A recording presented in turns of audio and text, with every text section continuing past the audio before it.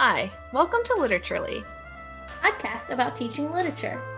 I'm Margaret Mock, And I'm Paige Wallace. and today we are flipping things up and talking about flipped classrooms. I wish you guys could see how proud of Margaret was of herself for that. Just an improv student here applying what she's learned. That's a tip I've not ever discussed. If you have never taught in a classroom before, I actually highly recommend taking improv classes because it helps you think on your feet. Yeah, I kind of second that. I feel like that's a very practical, fun way to prepare for a life of teaching. Yeah, because you have to be okay with looking silly sometimes in front of a crowd of people. A lot, yeah, probably. A lot. Especially when you're teaching on Zoom and you know your students are being like, ugh, my teacher is a millennial meme trying to navigate, like, how do I share my screen with you guys again? But back to the flipped classrooms. That's something kind of, I guess, with the Zoom, a lot of us having to adapt our teaching styles during the pandemic, and it's really made you and I think a lot about, well, what kind of approaches are out there that we haven't considered before.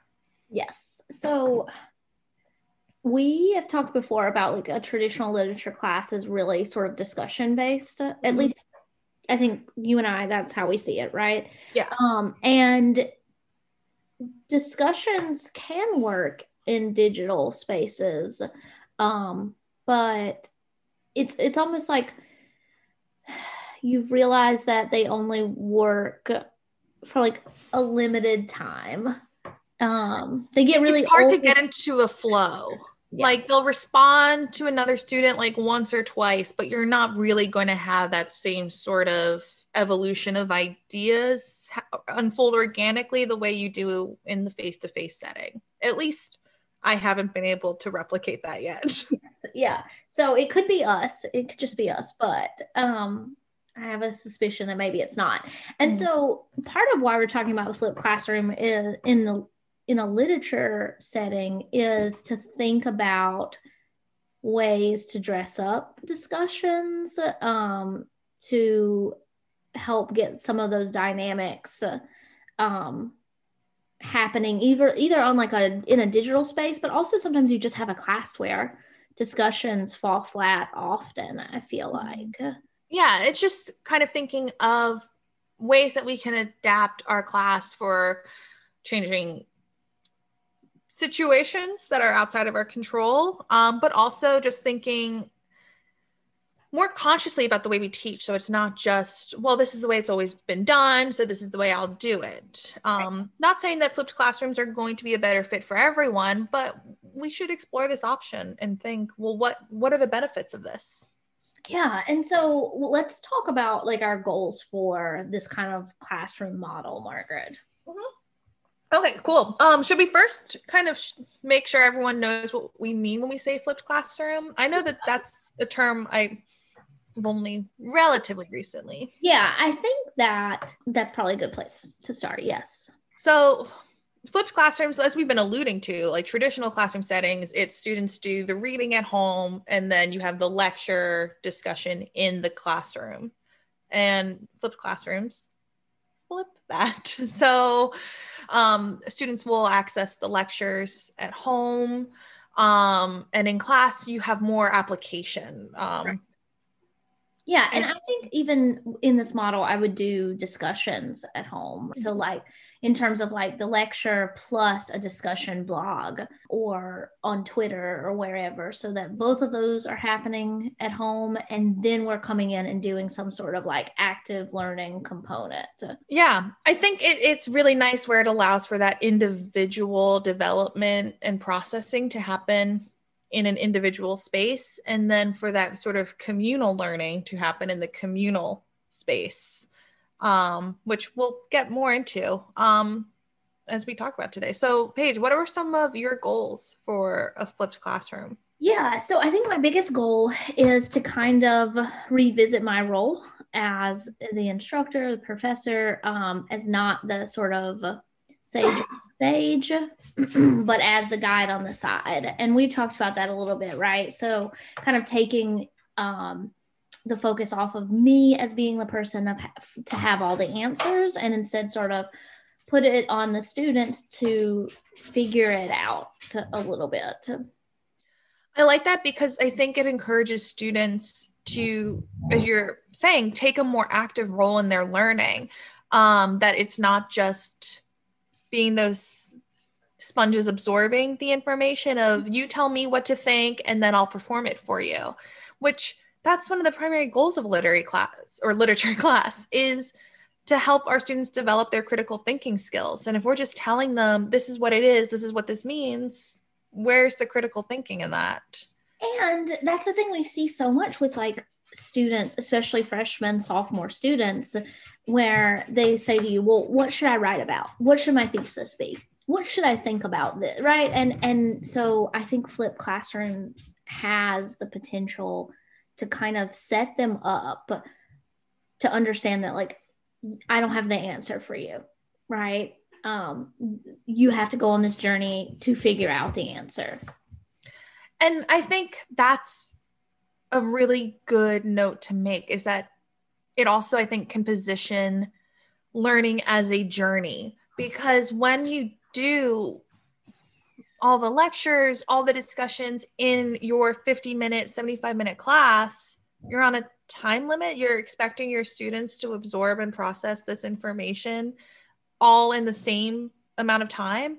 And different students have different brains which process differently. So when you're introducing these concepts at home, it's allowing the students to be self-paced and have more control over that journey, so they can process the material the way at their own speed. And I know you and I have experimented with different ways of doing this. We've written lectures, we've recorded lectures. So thinking like they can reread, they can rewind without taking that leap to raise their hand and say in front of everyone, I don't understand that. Can you repeat that? Or I think you're right about that. And it also, the potential of them being able to revisit the lecture or even like go over the lecture before they complete that assigned reading, I think acts to as sort of like the lecture working as like a guide for them, for how to approach what they're about to read. And that works that way, I think, in a classroom setting too, right? But almost it gives them permission to sit down with the lecture and the assigned reading together, and say, you know, okay, what do I need to understand in order to start being able to open this text up more? Yeah. And it's can make some of that sort of logistics easier when you can tell your students, like, review that lecture as you're working on this, or go back, take a look at what we talked about here. It makes it much more of a resource versus when you're sharing it in class and they're like taking notes and trying to transcribe everything you say as you say it. It does, like you were saying before, put you in that position of the sage on the stage versus someone who's sharing knowledge and giving them the time and space to think about what you're saying, question what you're saying, respond to it.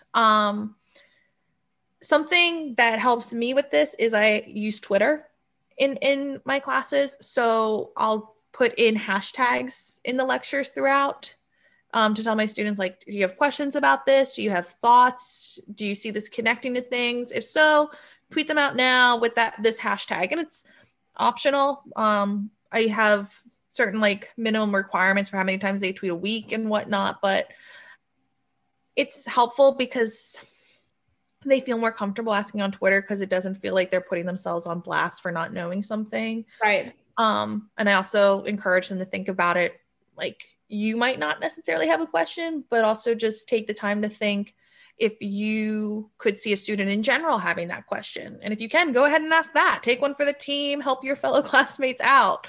You can do the approach of, my friend was wondering. But also, I think that for me, I was always and still am the kind of like learner that I need to take time to like process, right? Like, and to be able to go through a lecture prior to class would I imagine would give me time to figure out what questions I do have, versus like you said, like frantically taking notes and trying to think it through in the moment. Just maybe isn't enough time sometimes. Yeah, so I don't flip all of my classes. Like it really is kind of a case by case as we've discussed.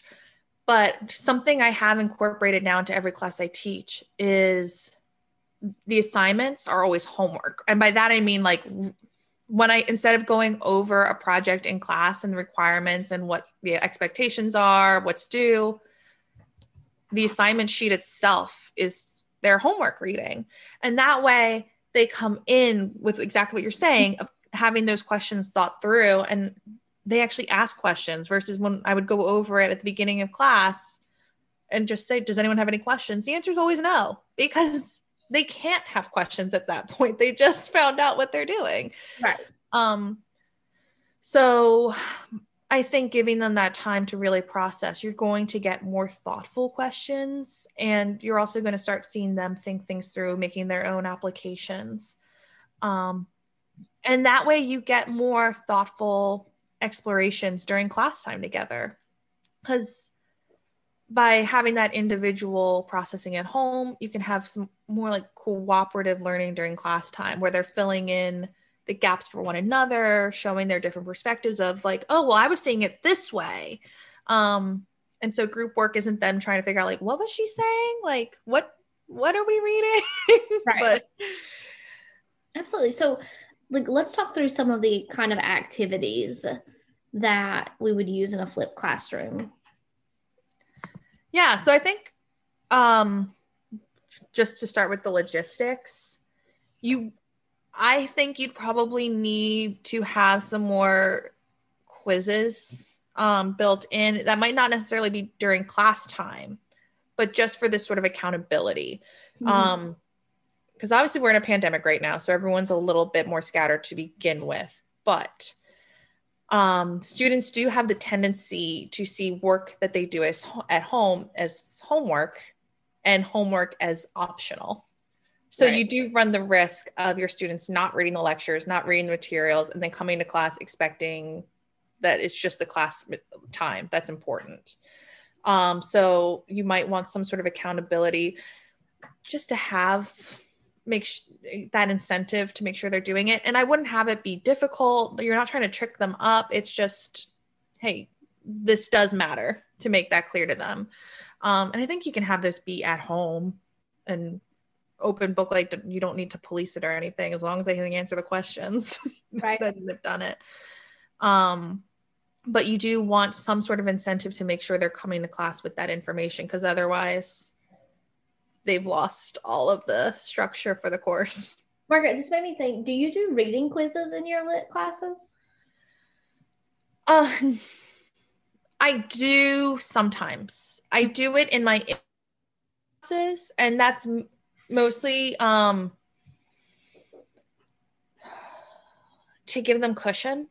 Like for non-English majors who just are really uncomfortable with analysis, writing, I do the objective quizzes to help it's basically a reward for the work they are doing, and to help kind of encourage them and it doesn't make them feel totally overwhelmed. It's kind of that familiar territory. But I don't try to trick people up with the quizzes. It's pretty straightforward. One of the things I do in my quizzes, though, is I ask them who wrote the story and when did they write it, because that's something we talk about in class, and otherwise they don't pay attention to that information. In my upper levels, I don't do quizzes really, because they're more comfortable with the rest of the work. So yeah, I like that. I like your approach to quizzes. I know it's not what we're really talking about today, but I like that you immediately said like it was a way to reward students for the work they're doing versus like to police whether or not they're doing the work. Like, I like that approach to it. Yeah, like I know that a lot of students will take an intro literature course to fulfill a humanities requirement, and a lot of times they really feel out of their element. So you just have to figure out where your students are, which I think is also the same thing with the flipped classroom. This is all about meeting students where they are, and so your students may need different structures, and I think you have to be kind of open to adapting as needed. You and I have been talking about this semester, maybe having to adapt the way we've been doing the flipped classroom, because pandemics make learning harder than usual. So I bear that in mind. What are some other activities you'd incorporate for? So I really like the idea of like discovery packets. And Oh, I what's the talked discovery about them packet? a little bit already, where you give students a folder, and this could be done digitally with like a Google folder, a folder of documents. And I think you could even incorporate like passages that you wanted them to close read or focus on with historical documents or things from archives that are available, or even, like BookTube has like so many cool, interesting voices and videos.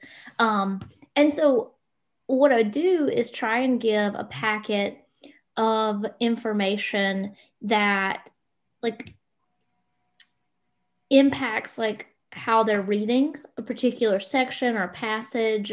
And then, and like the idea is to take your packet of information, take your source, like which is the reading that we're working on, right? So that passage from it, annotate it, break it down. What do you think, the takeaways are, so on and so forth, from what you know with the lecture and whatever discussion we've done.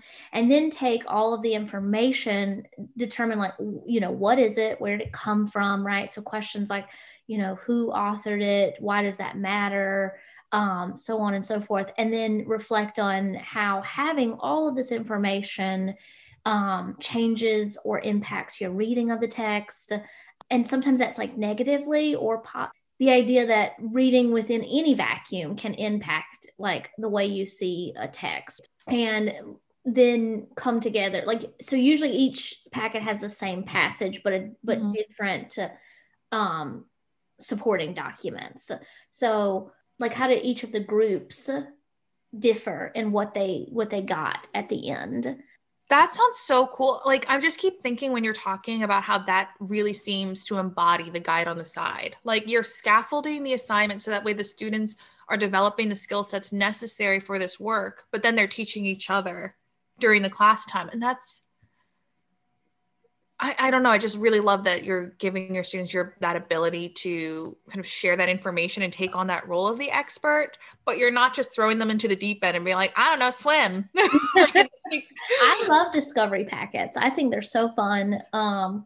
I have not used them as much in this digital world.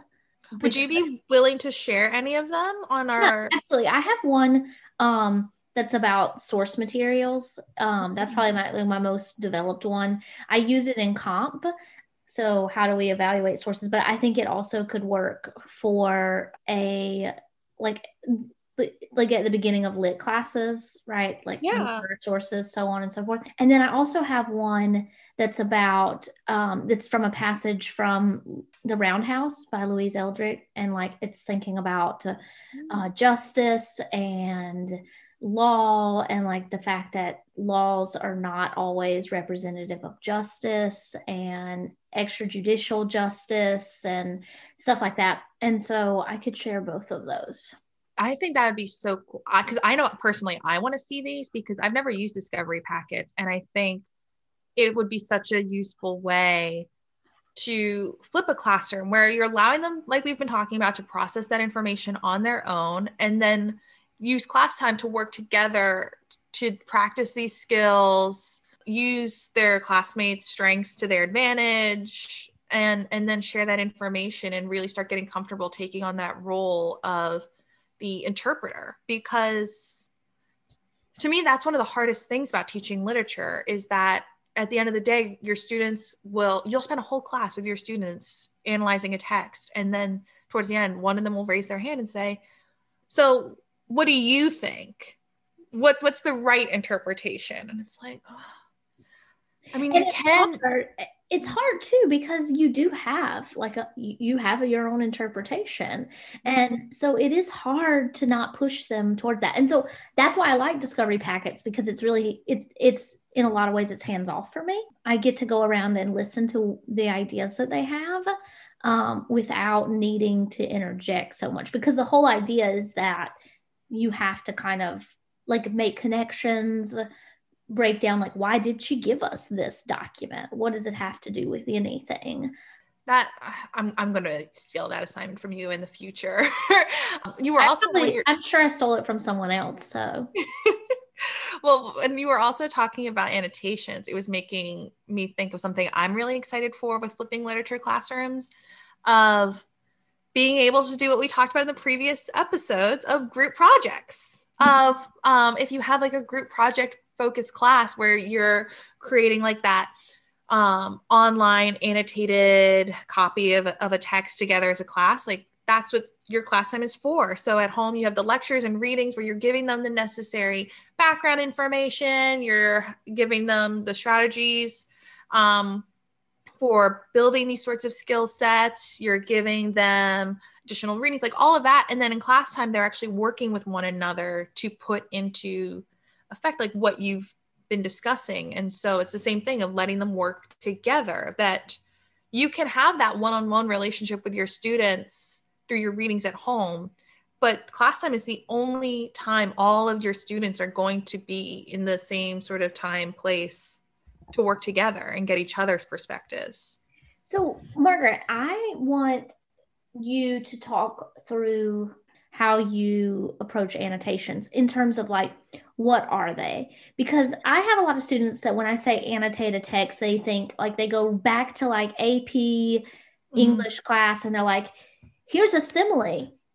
This is imagery. And so how do the kind of annotations that I think you're talking about differ from that, like what they're used to? So I do have that to an extent, because again, I want to come to them where they are, but they have to take those a step further, where it's explain to me why the simile is important, like identify the simile, but then explain why we care about the simile.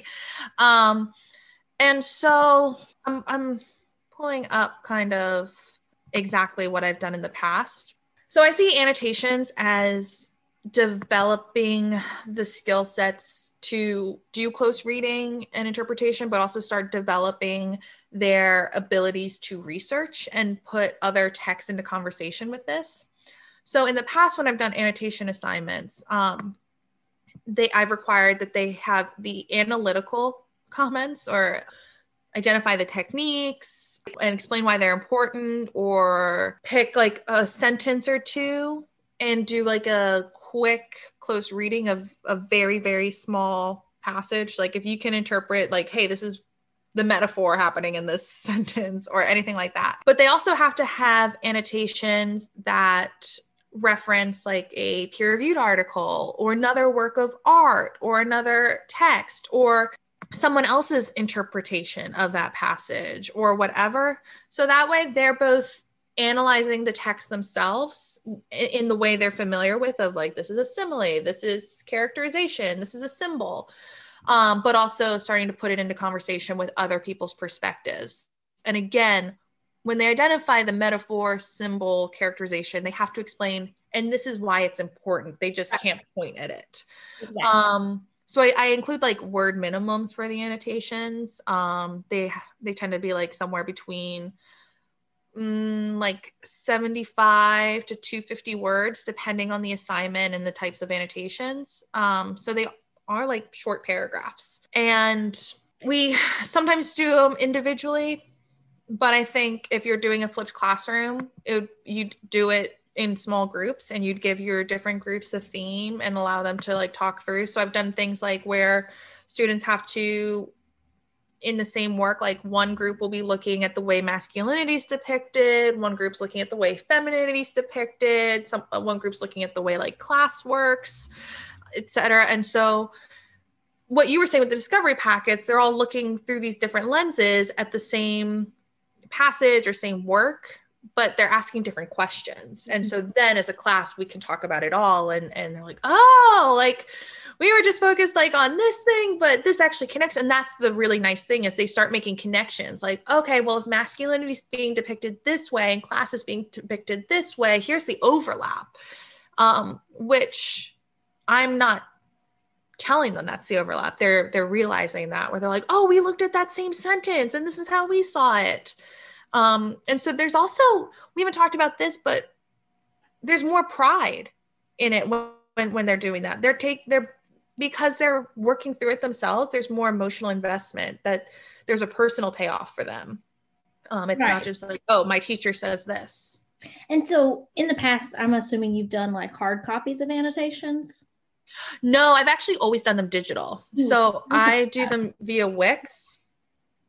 Yeah. And which the drawback is, it means I am typing up these passages myself a lot of the times. Mm-hmm. So there is some front load of work, which is just part of the flipped classroom in general, which to make clear to everyone at home, flipped classrooms do require a lot more upfront work because you can't just riff in class. But I also, if I can like find, other online versions, that's a nice thing of just copying and pasting. But like when we annotated the Odyssey for a class, and for whatever reason, I had to type up the passages for that they were working with. But I use Wix. So in the first week of the semester, they set up their Wix pages, and then in class, they can go to my site where I've typed up the passage we're using. They copy and paste it to theirs. And then when they're annotating, they hyperlink to footnotes, or they can do like pop-up boxes. We actually have a conversation in class with that, which in the flipped classroom would be a lecture, but of how much room do you want your annotations to take up with a text? Like, are the annotations supposed to be apart from it? Are they supposed to be guiding other readers? And like, what are the ethics of putting your own perspective onto this work? And so we have that conversation in the beginning when we're talking about interpretation, research, all of that.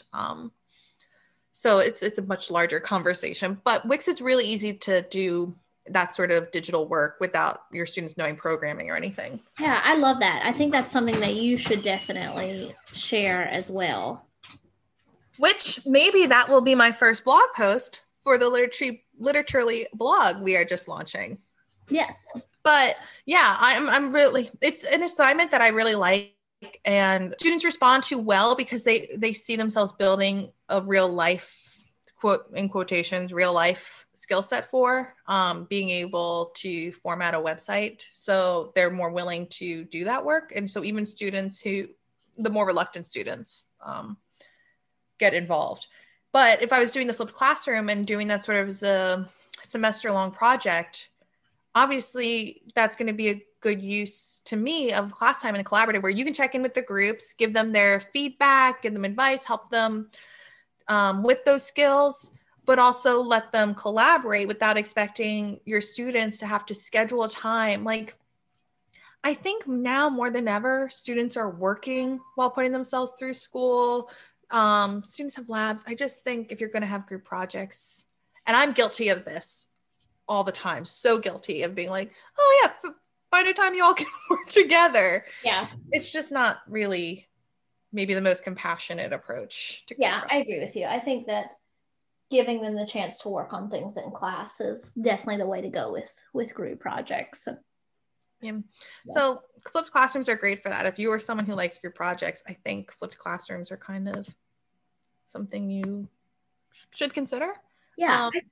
I think the other thing that I would really try and focus on in a flipped classroom would be like student-led classes and maybe giving them some scaffolding, because like I've done students lead discussion, right? They come in with like a series of discussion questions, But I think if I was asking a group of students to lead class for the entire, hour and 15 or even 50 minutes, then I would give them more scaffolding. Like, I don't know what it would look like. It would be something like discuss, connect,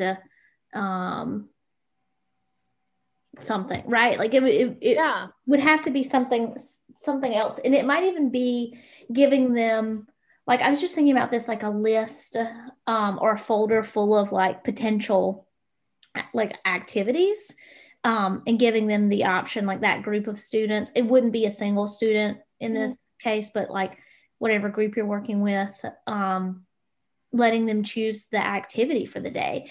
And so like they set up the discussion at the beginning and then they choose the activity. I think I would work with them on that activity, because I feel like, again, that might be a little too much to have them like figure out the execution of the activity from start to finish.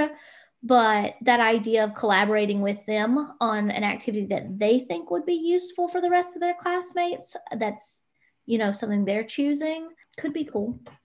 Yeah, I think that sounds really interesting to me. And thinking that a lot of universities are now, it seems like, including classes that are like how to teach high school literature. Like, a lot of my students are people who want to teach high school English. Right. And so I think that's also useful for thinking about, well, what are your students going to do with your course? Well, if they're going to be teaching, maybe incorporate those sorts of lessons where they're learning how to teach this themselves. It's kind of like that professional development. Like, I know that university shouldn't only be about professional development, but it should be about helping them hone the skill sets that will be useful. I was also thinking through, this is maybe the exception to what we've been talking about with like the guide on the side versus the sage on the stage. But we've mentioned this before, reading critical theory is not a skill set easily learned. And my experience as a student was always just reading theory at home. And I'd read these like dense essays, chapters, whatever, and just be like, I don't know what this means. What's happening? So you just feel dumb. And then you go into the classroom and your professor says, well, it means this, obviously. And you're like, oh, I didn't know it was obvious, but okay. And they go through it. And I don't know, my memory is always just feeling awed and impressed by my professor for being able to understand this, but also feeling like, well, I just guess I don't get theory. I just don't understand this. And in hindsight, I look at it and think, well, no one ever taught me how to read theory. They were teaching me how to read novels, teaching me how to read poetry and drama, but no one taught me how to read theory. And like, this is what this sort of terminology means. This is how we're structuring it. This is what makes a good critical theory essay, and this is what makes a bad one.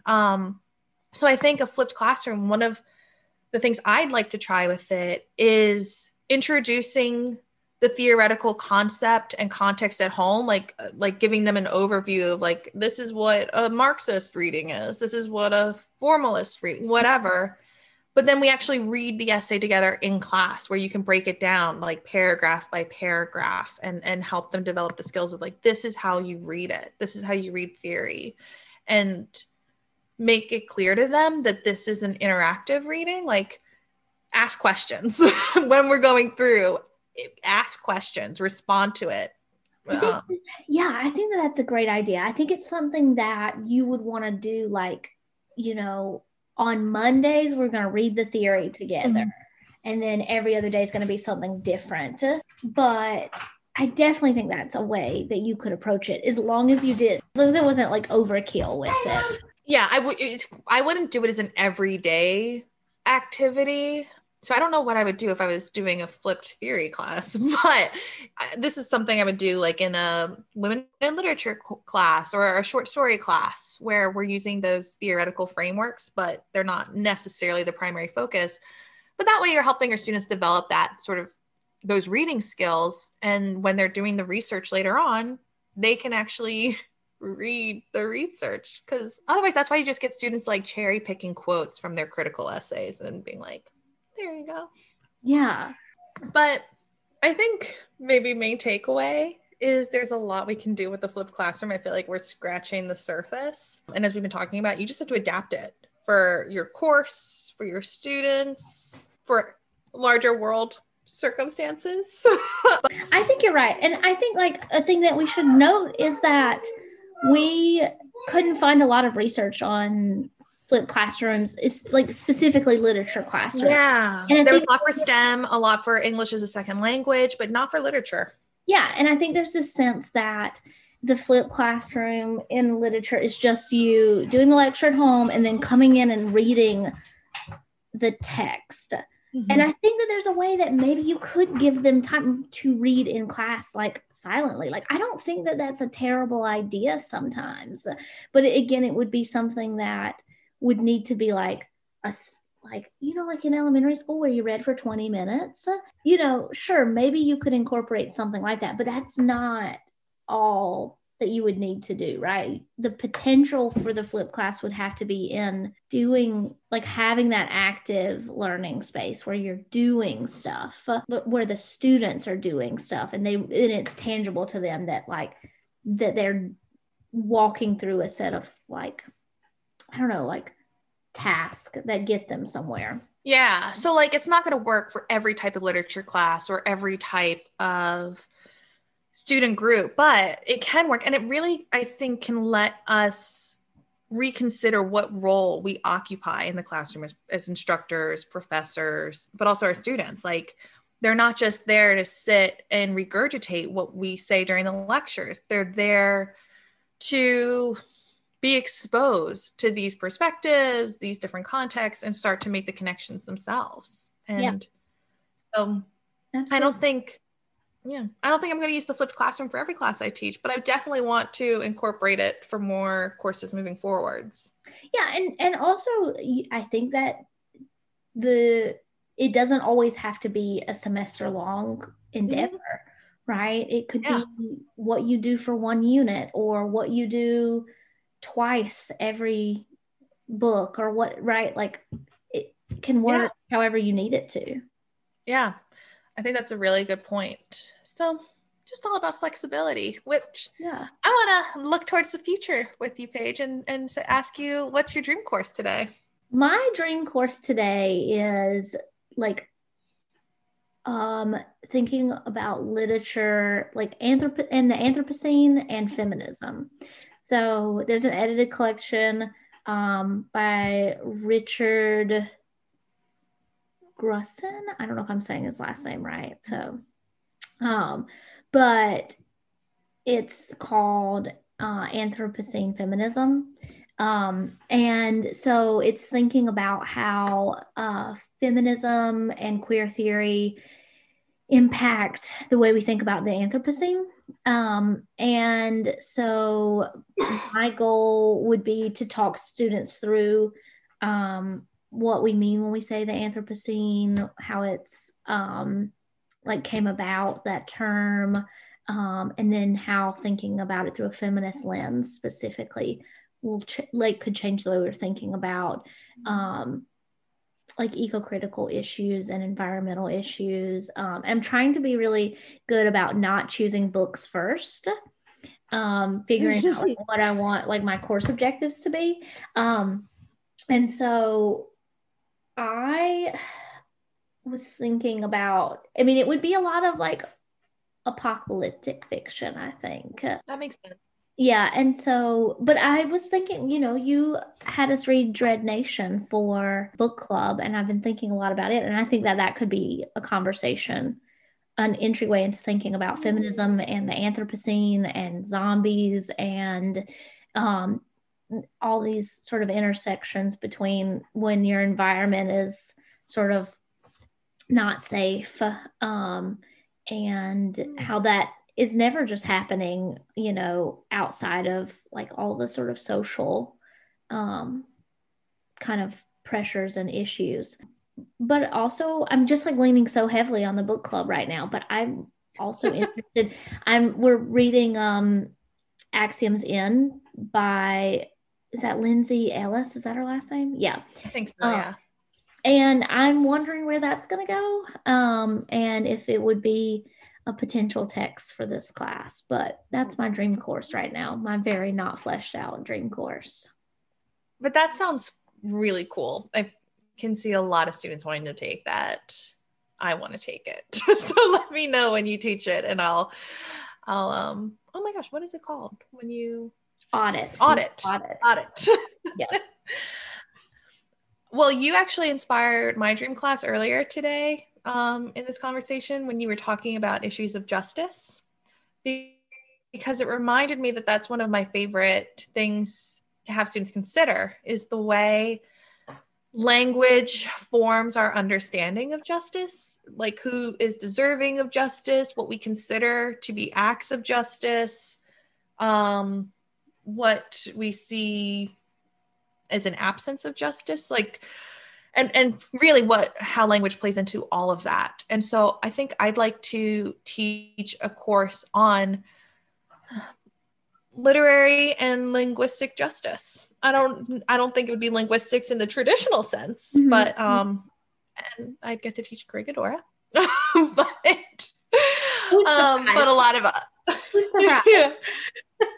But I would so my goal of this would be for them to see the way language shapes cultural understandings of justice. And so I'd want different texts to respond to different types of justice. And that's one of the reasons I would include Corregidora, is to think about reproductive justices, that pluralization, that there's not just one reproductive justice. And just kind of working through how language evolves, so do our legal language, legalese, and so what it allows and prohibits, etc. And I'd kind of just do a 20th century American fiction class with it. Yeah. Tweet us at Literaturely 101 if you are also interested in this. And also, while we're talking about what y'all can do at home, if you are interested, please remember that we have our first Literaturely book club happening at the end of this season. We'll be recording it in a few weeks. So you feel free to start sending in your questions, your reactions, any of your thoughts to our email, literaturelypodcast@gmail.com, or feel free to tweet us, DM us on Instagram, whatever's easiest for you. We're reading the edited collection of approaches to teaching Margaret Atwood's Handmaid's Tale and other texts. The editor for that collection is I'm pulling it up right now. So it is edited by Sharon R. Wilson, Thomas B. Friedman, and Shannon Hengen. And it's on our Instagram, the information, so you can check it out there as well. But we're really excited. Paige and I have been book clubbing all kind of spring. We are ready to book club with you all at home. We've been book clubbing all pandemic. Like, we're never stopping. It's here to stay at this point. So. And I think this is the first pedagogy book we're going to be book clubbing, so I'm really excited to see what everyone has to think. We'd love to shout you all out at home and kind of make this a more community endeavor. And so feel free to start sending us in your thoughts now. Check it out on Instagram for reminders, and we'll see you at our next one. Bye.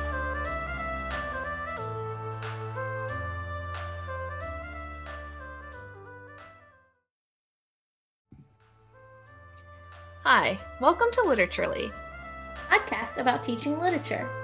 I'm Margaret Mock. And I'm Paige Wallace. And today we are flipping things up and talking about flipped classrooms. I wish you guys could see how proud of Margaret was of herself for that.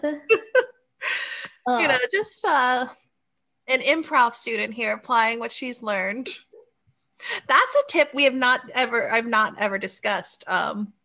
If you have never taught in a classroom before, I actually highly recommend taking improv classes, because it helps you think on your feet. Yeah, I kind of second that. I feel like that's a very practical, fun way to prepare for a life of teaching. Yeah, because you have to be okay with looking silly sometimes in front of a crowd of people. A lot. Yeah, A probably. lot. Especially when you're teaching on Zoom and you know your students are being like, ugh, my teacher is a millennial meme trying to navigate, like, how do I share my screen with you guys again? But back to the flipped classrooms, that's something kind of, I guess, with the Zoom, a lot of us having to adapt our teaching styles during the pandemic, and it's really made you and I think a lot about, well, what kind of approaches are out there that we haven't considered before. Yes. So we have talked before about like a traditional literature class is really sort of discussion based. At least I think you and I, that's how we see it, right? Yeah. And discussions can work in digital spaces, but it's almost like you've realized that they only work for like a limited time. They get really it's hard old. to get into a flow. Yeah. Like they'll respond to another student like once or twice, but you're not really going to have that same sort of evolution of ideas unfold organically the way you do in the face-to-face setting. At least I haven't been able to replicate that yet. Yeah. So it could be us. It could just be us, but I have a suspicion that maybe it's not. And so part of why we're talking about the flipped classroom is in a literature setting is to think about ways to dress up discussions, to help get some of those dynamics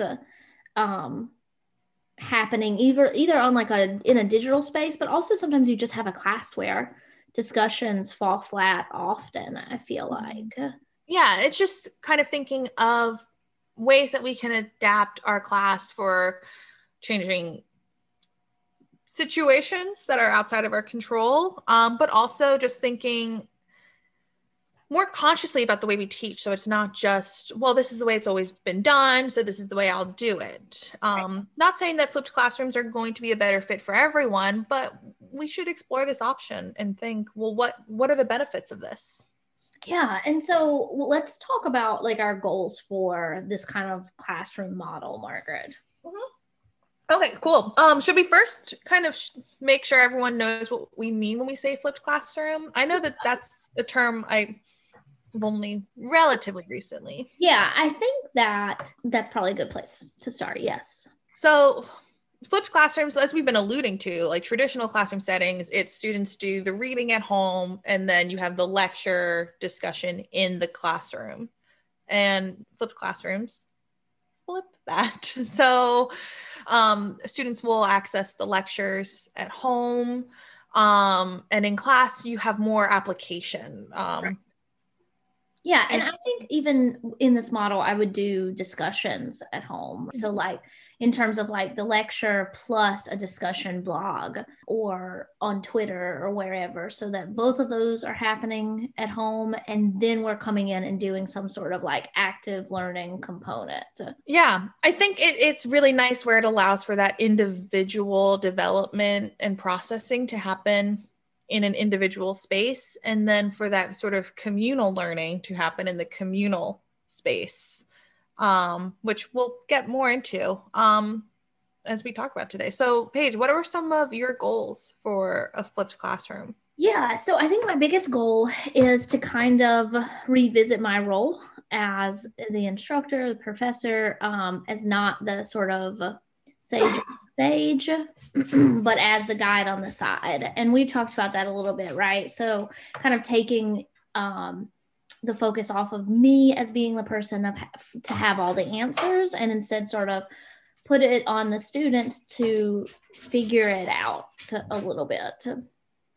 I like that because I think it encourages students to, as you're saying, take a more active role in their learning.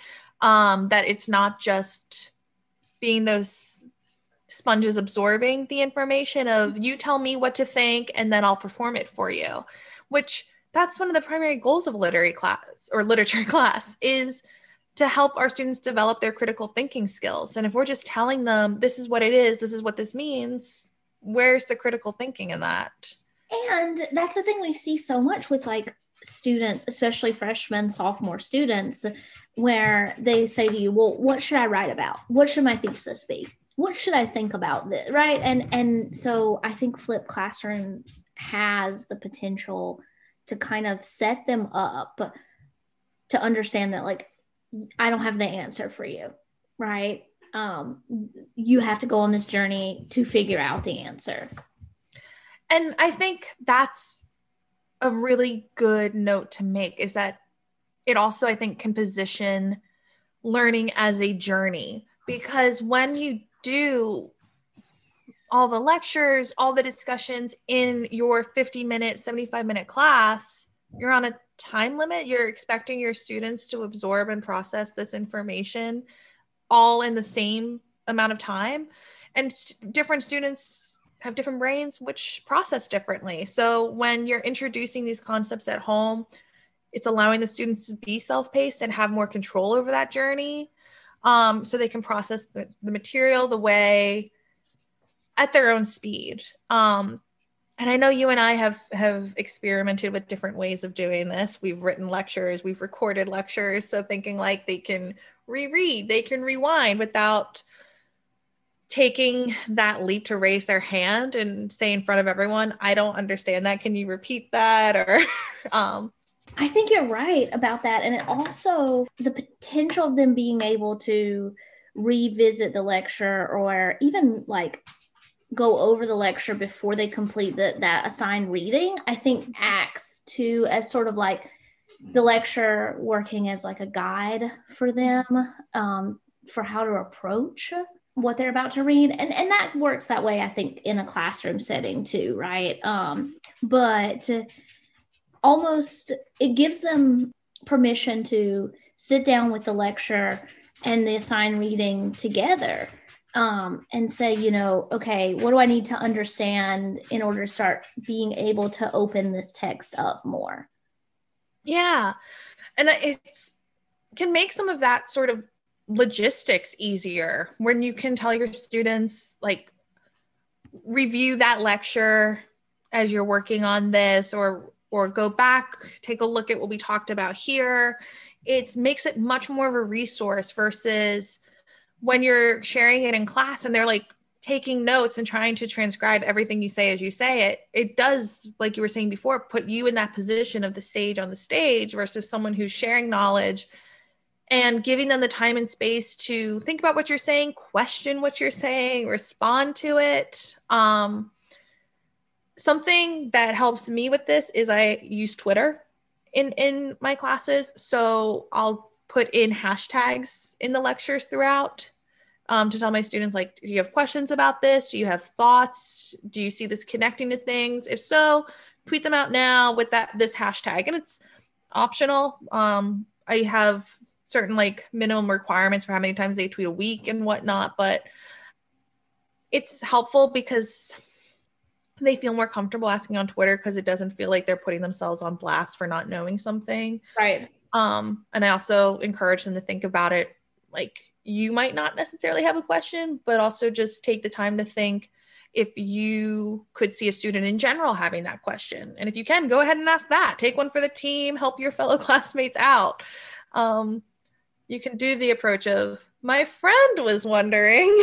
But also, I think that for me, I was always and still am the kind of like learner that I need to take time to process, right? Like, and to be able to go through a lecture prior to class would give me time to figure out what questions I do have, versus, like you said, like frantically taking notes and trying to think it through in the moment. Just maybe isn't enough time sometimes.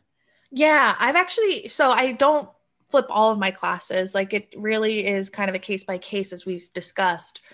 But something I have incorporated now into every class I teach is the assignments are always homework. And by that, I mean, like, instead of going over a project in class and the requirements and what the expectations are, what's due, the assignment sheet itself is their homework reading. And that way they come in with exactly what you're saying, of having those questions thought through, and they actually ask questions, versus when I would go over it at the beginning of class and just say, does anyone have any questions? The answer is always no, because they can't have questions at that point. They just found out what they're doing. Right.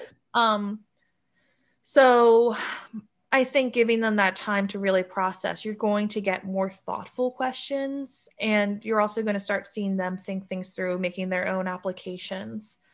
And that way you get more thoughtful explorations during class time together. Because by having that individual processing at home, you can have some more like cooperative learning during class time, where they're filling in the gaps for one another, showing their different perspectives of like, oh, well, I was seeing it this way. And so group work isn't them trying to figure out like, what was she saying? Like, what are we reading? Right. But absolutely. So like, let's talk through some of the kind of activities that we would use in a flipped classroom. Yeah. So I think just to start with the logistics, I think you'd probably need to have some more quizzes built in. That might not necessarily be during class time, but just for this sort of accountability. Mm-hmm. Because obviously we're in a pandemic right now, so everyone's a little bit more scattered to begin with. But students do have the tendency to see work that they do at home as homework, and homework as optional. So Right. you do run the risk of your students not reading the lectures, not reading the materials, and then coming to class expecting that it's just the class time that's important. So you might want some sort of accountability just to that incentive to make sure they're doing it. And I wouldn't have it be difficult. You're not trying to trick them up. It's just, hey, this does matter, to make that clear to them. And I think you can have those be at home and open book, like you don't need to police it or anything, as long as they can answer the questions. Right. Then they've done it. But you do want some sort of incentive to make sure they're coming to class with that information, because otherwise they've lost all of the structure for the course. Margaret, this made me think, do you do reading quizzes in your lit classes? I do sometimes. I do it in my classes, and that's mostly to give them cushion, like for non-English majors who just are really uncomfortable with analysis, writing. I do the objective quizzes to help it's basically reward for the work they are doing, and to help kind of encourage them and it doesn't make them feel totally overwhelmed. It's kind of that familiar territory. But I don't try to trick people up with the quizzes. It's pretty straightforward. One of the things I do in my quizzes, though, is I ask them who wrote the story and when did they write it, because that's something we talk about in class, and otherwise they don't pay attention to that information. In my upper levels, I don't do quizzes really, because they're more comfortable with the rest of the work. So yeah. I like that. I like your approach to quizzes. I know it's not what we're really talking about today, but I like that you immediately said like it was a way to reward students for the work they're doing versus like to police whether or not they're doing the work. Like I like that approach to it. Yeah, like I know that a lot of students will take an intro literature course to fulfill a humanities requirement, and a lot of times they really feel out of their element. So you just have to figure out where your students are, which I think is also the same thing with the flipped classroom. This is all about meeting students where they are. And so your students may need different structures. And I think you have to be kind of open to adapting as needed. You and I have been talking about this semester, maybe having to adapt the way we've been doing the flipped classroom, because pandemics make learning harder than usual. So I bear that in mind. What are some other activities you'd incorporate for?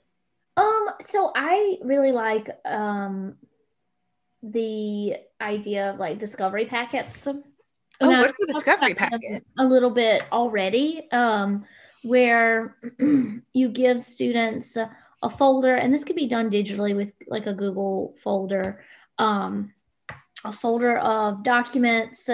And I think you could even incorporate like passages that you wanted them to close read or focus on with historical documents or things from archives that are available, or even, like BookTube has like so many cool, interesting voices and videos.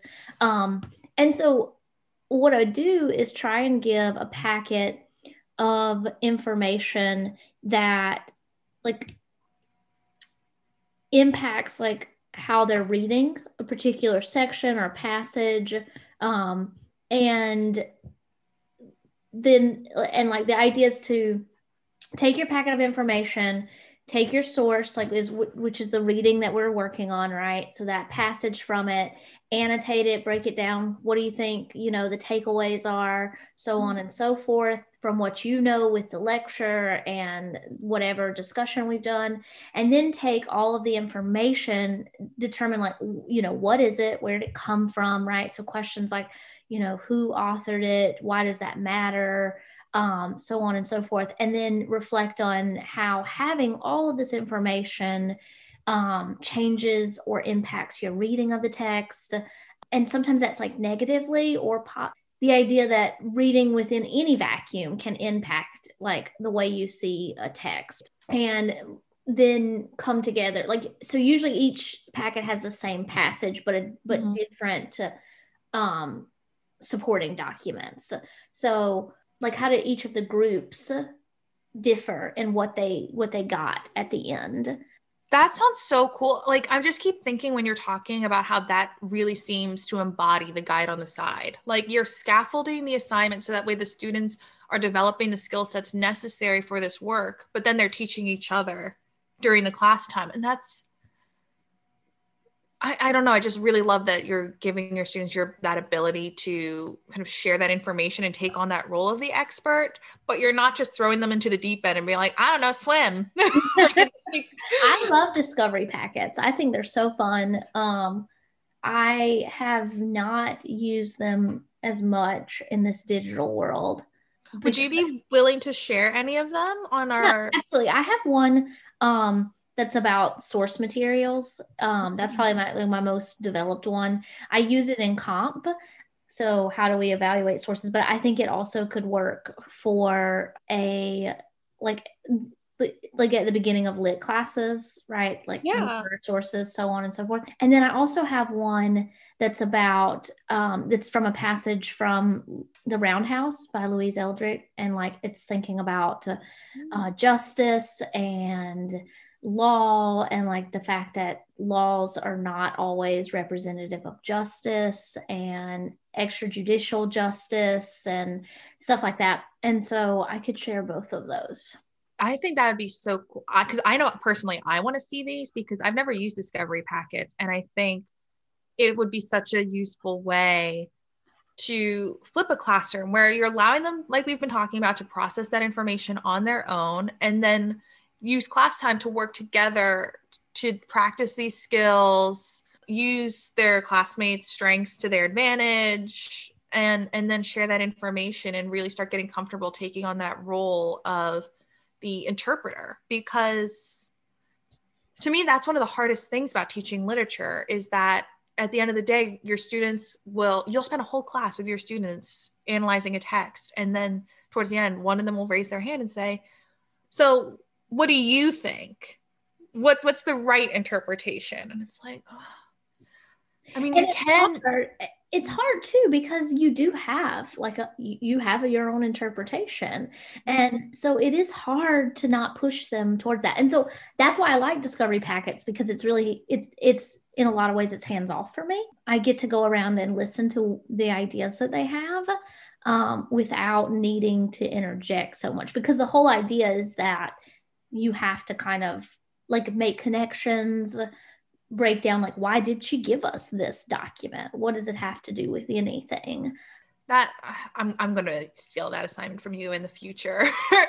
You were also, I'm sure I stole it from someone else. So, well, and you were also talking about annotations. It was making me think of something I'm really excited for with flipping literature classrooms, of being able to do what we talked about in the previous episodes of group projects. Of if you have like a group project focused class where you're creating like that online annotated copy of a text together as a class, like that's what your class time is for. So at home, you have the lectures and readings where you're giving them the necessary background information, you're giving them the strategies for building these sorts of skill sets, you're giving them additional readings, like all of that. And then in class time, they're actually working with one another to put into effect like what you've been discussing. And so it's the same thing of letting them work together, that you can have that one-on-one relationship with your students through your readings at home, but class time is the only time all of your students are going to be in the same sort of time, place to work together and get each other's perspectives. So Margaret, I want you to talk through how you approach annotations in terms of like, what are they? Because I have a lot of students that when I say annotate a text, they think like they go back to like AP English class and they're like, here's a simile. This is imagery. And so how do the kind of annotations that I think you're talking about differ from that, like what they're used to? So I do have that to an extent because, again, I want to come to them where they are, but they have to take those a step further where it's explain to me why the simile is important, like identify the simile, but then explain why we care about the simile. And so I'm pulling up kind of exactly what I've done in the past. So I see annotations as developing the skill sets to do close reading and interpretation, but also start developing their abilities to research and put other texts into conversation with this.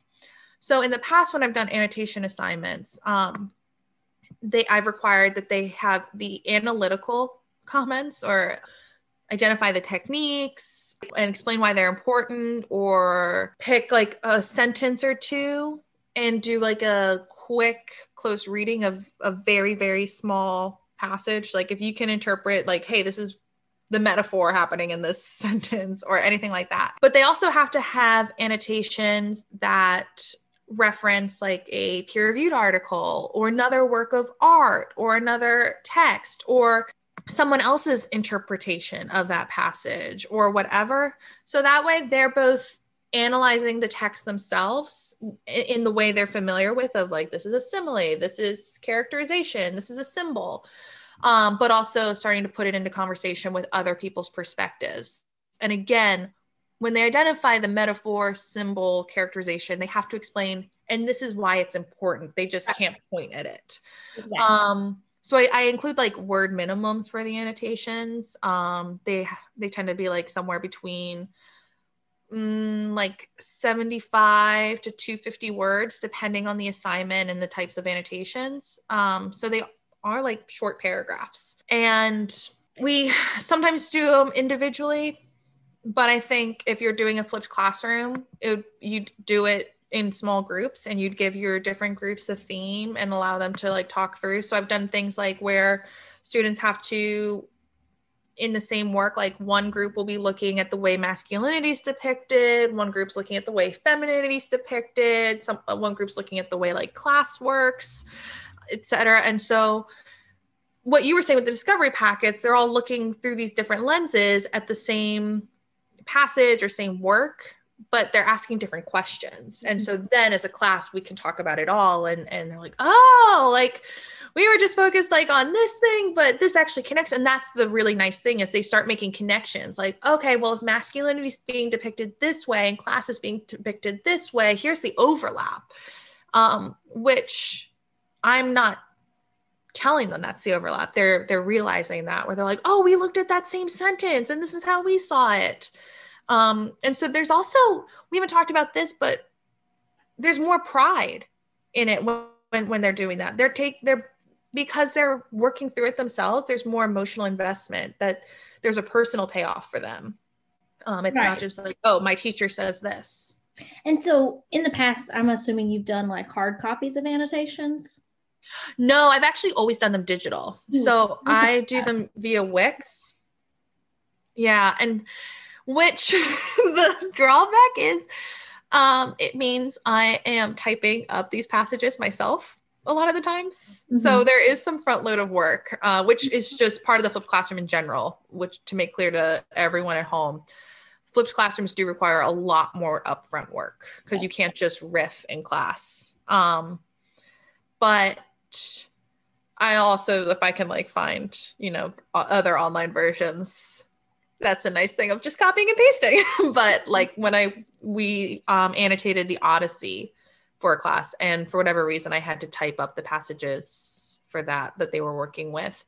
But I use Wix. So in the first week of the semester, they set up their Wix pages, and then in class, they can go to my site where I've typed up the passage we're using. They copy and paste it to theirs.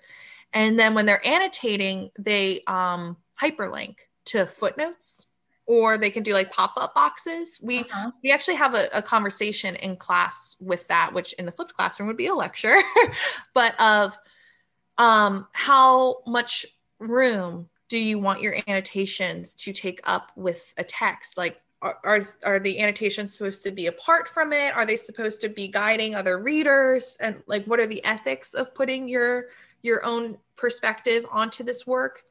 And so we have that conversation in the beginning when we're talking about interpretation, research, all of that. So it's a much larger conversation, but Wix, it's really easy to do that sort of digital work without your students knowing programming or anything. Yeah, I love that. I think that's something that you should definitely share as well. Which maybe that will be my first blog post for the Literally blog we are just launching. Yes. But yeah, I'm really, it's an assignment that I really like, and students respond to well because they see themselves building a real life, quote in quotations, real life skill set for being able to format a website. So they're more willing to do that work. And so even students the more reluctant students get involved. But if I was doing the flipped classroom and doing that sort of as a semester long project, obviously that's going to be a good use to me of class time in the collaborative, where you can check in with the groups, give them their feedback, give them advice, help them with those skills, but also let them collaborate without expecting your students to have to schedule a time. Like, I think now more than ever, students are working while putting themselves through school.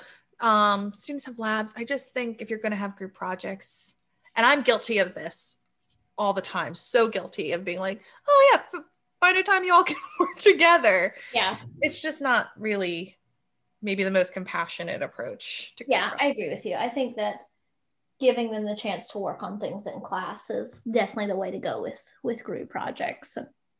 Yeah. So flipped classrooms are great for that. If you are someone who likes group projects, I think flipped classrooms are kind of something you should consider. Yeah. I think the other thing that I would really try and focus on in a flipped classroom would be like student-led classes.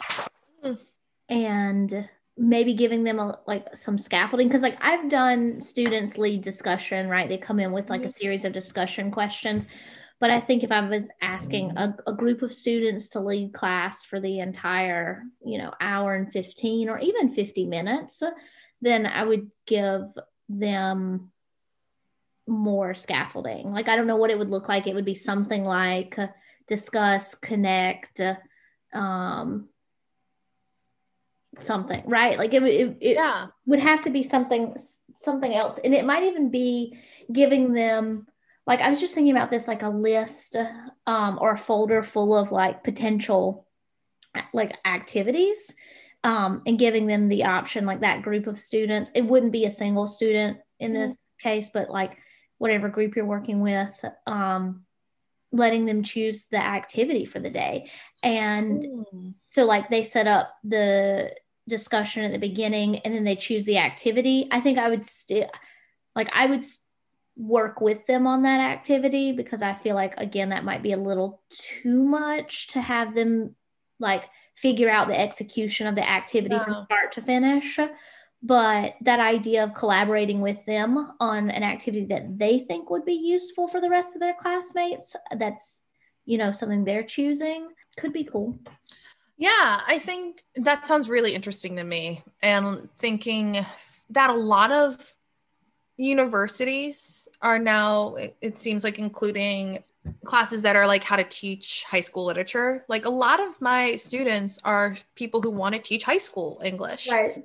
And so I think that's also useful for thinking about, well, what are your students going to do with your course? Well, if they're going to be teaching, maybe incorporate those sorts of lessons where they're learning how to teach this themselves. It's kind of like that professional development. Like, I know that university shouldn't only be about professional development, but it should be about helping them hone the skill sets that will be useful. I was also thinking through, this is maybe the exception to what we've been talking about with like the guide on the side versus the sage on the stage. But we've mentioned this before, reading critical theory is not a skill set easily learned.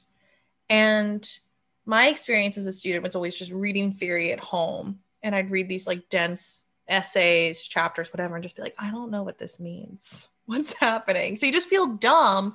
And then you go into the classroom and your professor says, well, it means this, obviously. And you're like, oh, I didn't know it was obvious, but okay.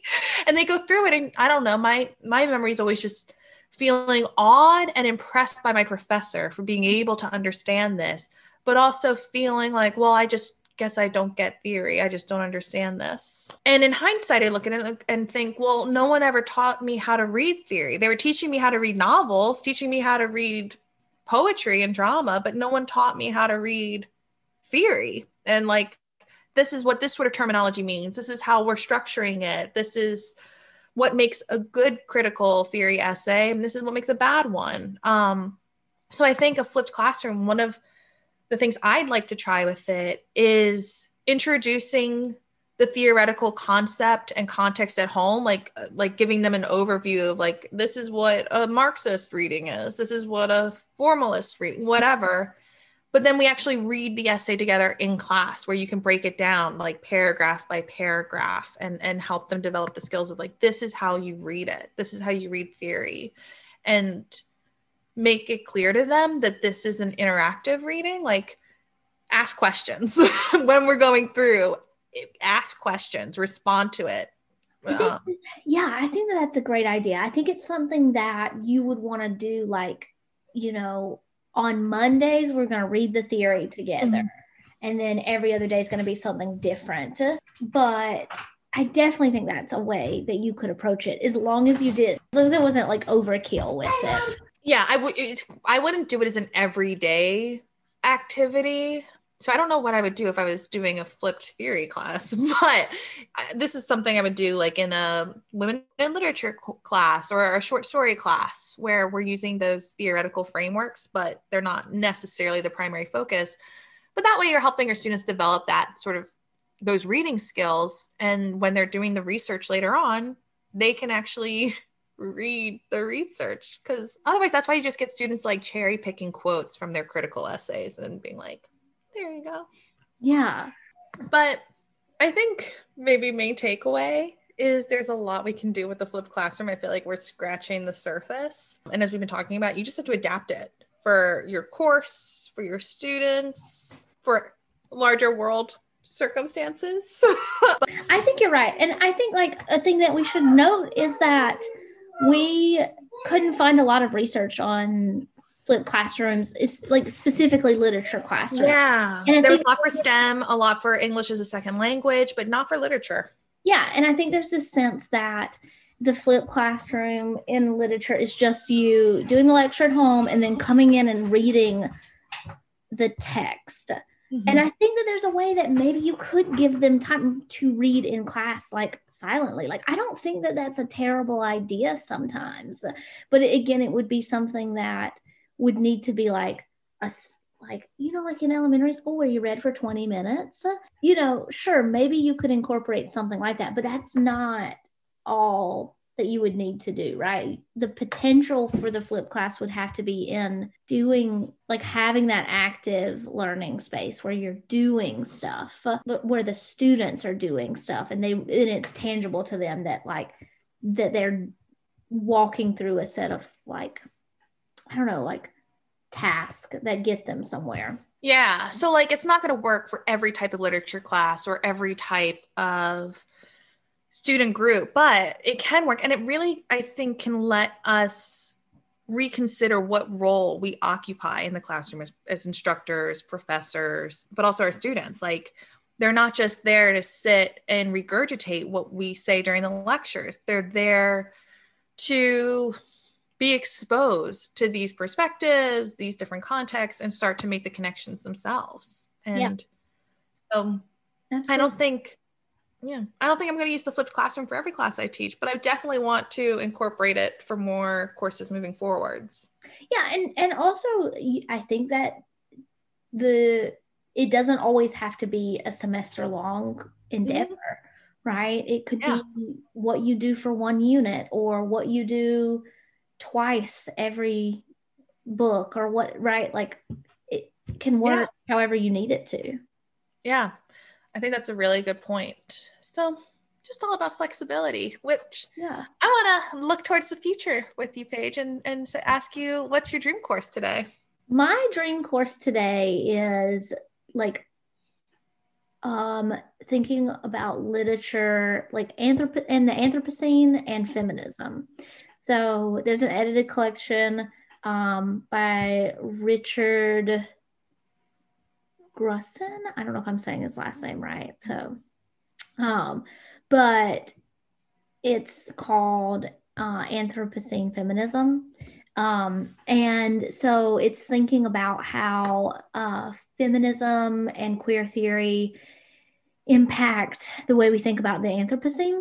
And so my goal would be to talk students through what we mean when we say the Anthropocene, how it's like came about, that term, and then how thinking about it through a feminist lens specifically could change the way we're thinking about like eco-critical issues and environmental issues. I'm trying to be really good about not choosing books first, figuring out like, what I want like my course objectives to be.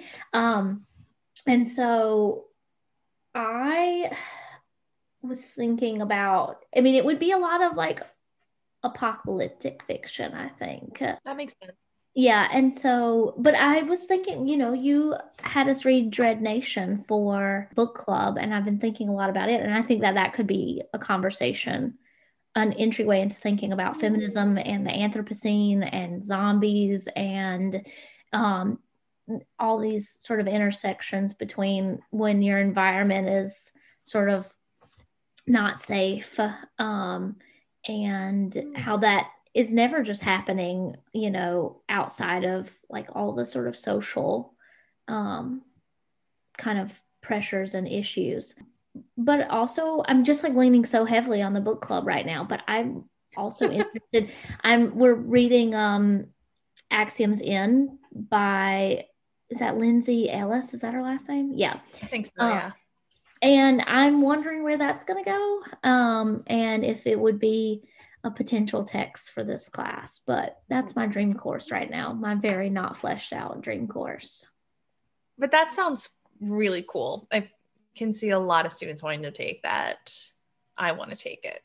So let me know when you teach it, and I'll oh my gosh, what is it called when you audit? Yeah. Well, you actually inspired my dream class earlier today in this conversation when you were talking about issues of justice, because it reminded me that that's one of my favorite things to have students consider, is the way language forms our understanding of justice, like who is deserving of justice, what we consider to be acts of justice, what we see as an absence of justice. Like, and really how language plays into all of that. And so I think I'd like to teach a course on literary and linguistic justice. I don't think it would be linguistics in the traditional sense, but and I'd get to teach Corregidora. but a lot of yeah. But I would so my goal of this would be for them to see the way language shapes cultural understandings of justice. And so I'd want different texts to respond to different types of justice. And that's one of the reasons I would include Corregidora, is to think about reproductive justices, that pluralization, that there's not just one reproductive justice. And just kind of working through how language evolves, so do our legal language, legalese, and so what it allows and prohibits, etc. And I'd kind of just do a 20th century American fiction class with it. Yeah. Tweet us at Literaturely 101 if you are also interested in this. And also, while we're talking about what y'all can do at home, if you are interested, please remember that we have our first Literaturely book club happening at the end of this season. We'll be recording it in a few weeks. So you feel free to start sending in your questions, your reactions, any of your thoughts to our email, literaturelypodcast@gmail.com, or feel free to tweet us, DM us on Instagram, whatever's easiest for you. We're reading the edited collection of approaches to teaching Margaret Atwood's Handmaid's Tale and other texts. The editor for that collection is I'm pulling it up right now. So it is edited by Sharon R. Wilson, Thomas B. Friedman, and Shannon Hengen. And it's on our Instagram, the information, so you can check it out there as well. But we're really excited. Paige and I have been book clubbing all kind of spring. We are ready to book club with you all at home. We've been book clubbing all pandemic. Like, we're never stopping. It's here to stay at this point. So. And I think this is the first pedagogy book we're going to be book clubbing, so I'm really excited to see what everyone has to think. We'd love to shout you all out at home and kind of make this a more community endeavor. And so feel free to start sending us in your thoughts now. Check it out on Instagram for reminders, and we'll see you at our next one. Bye.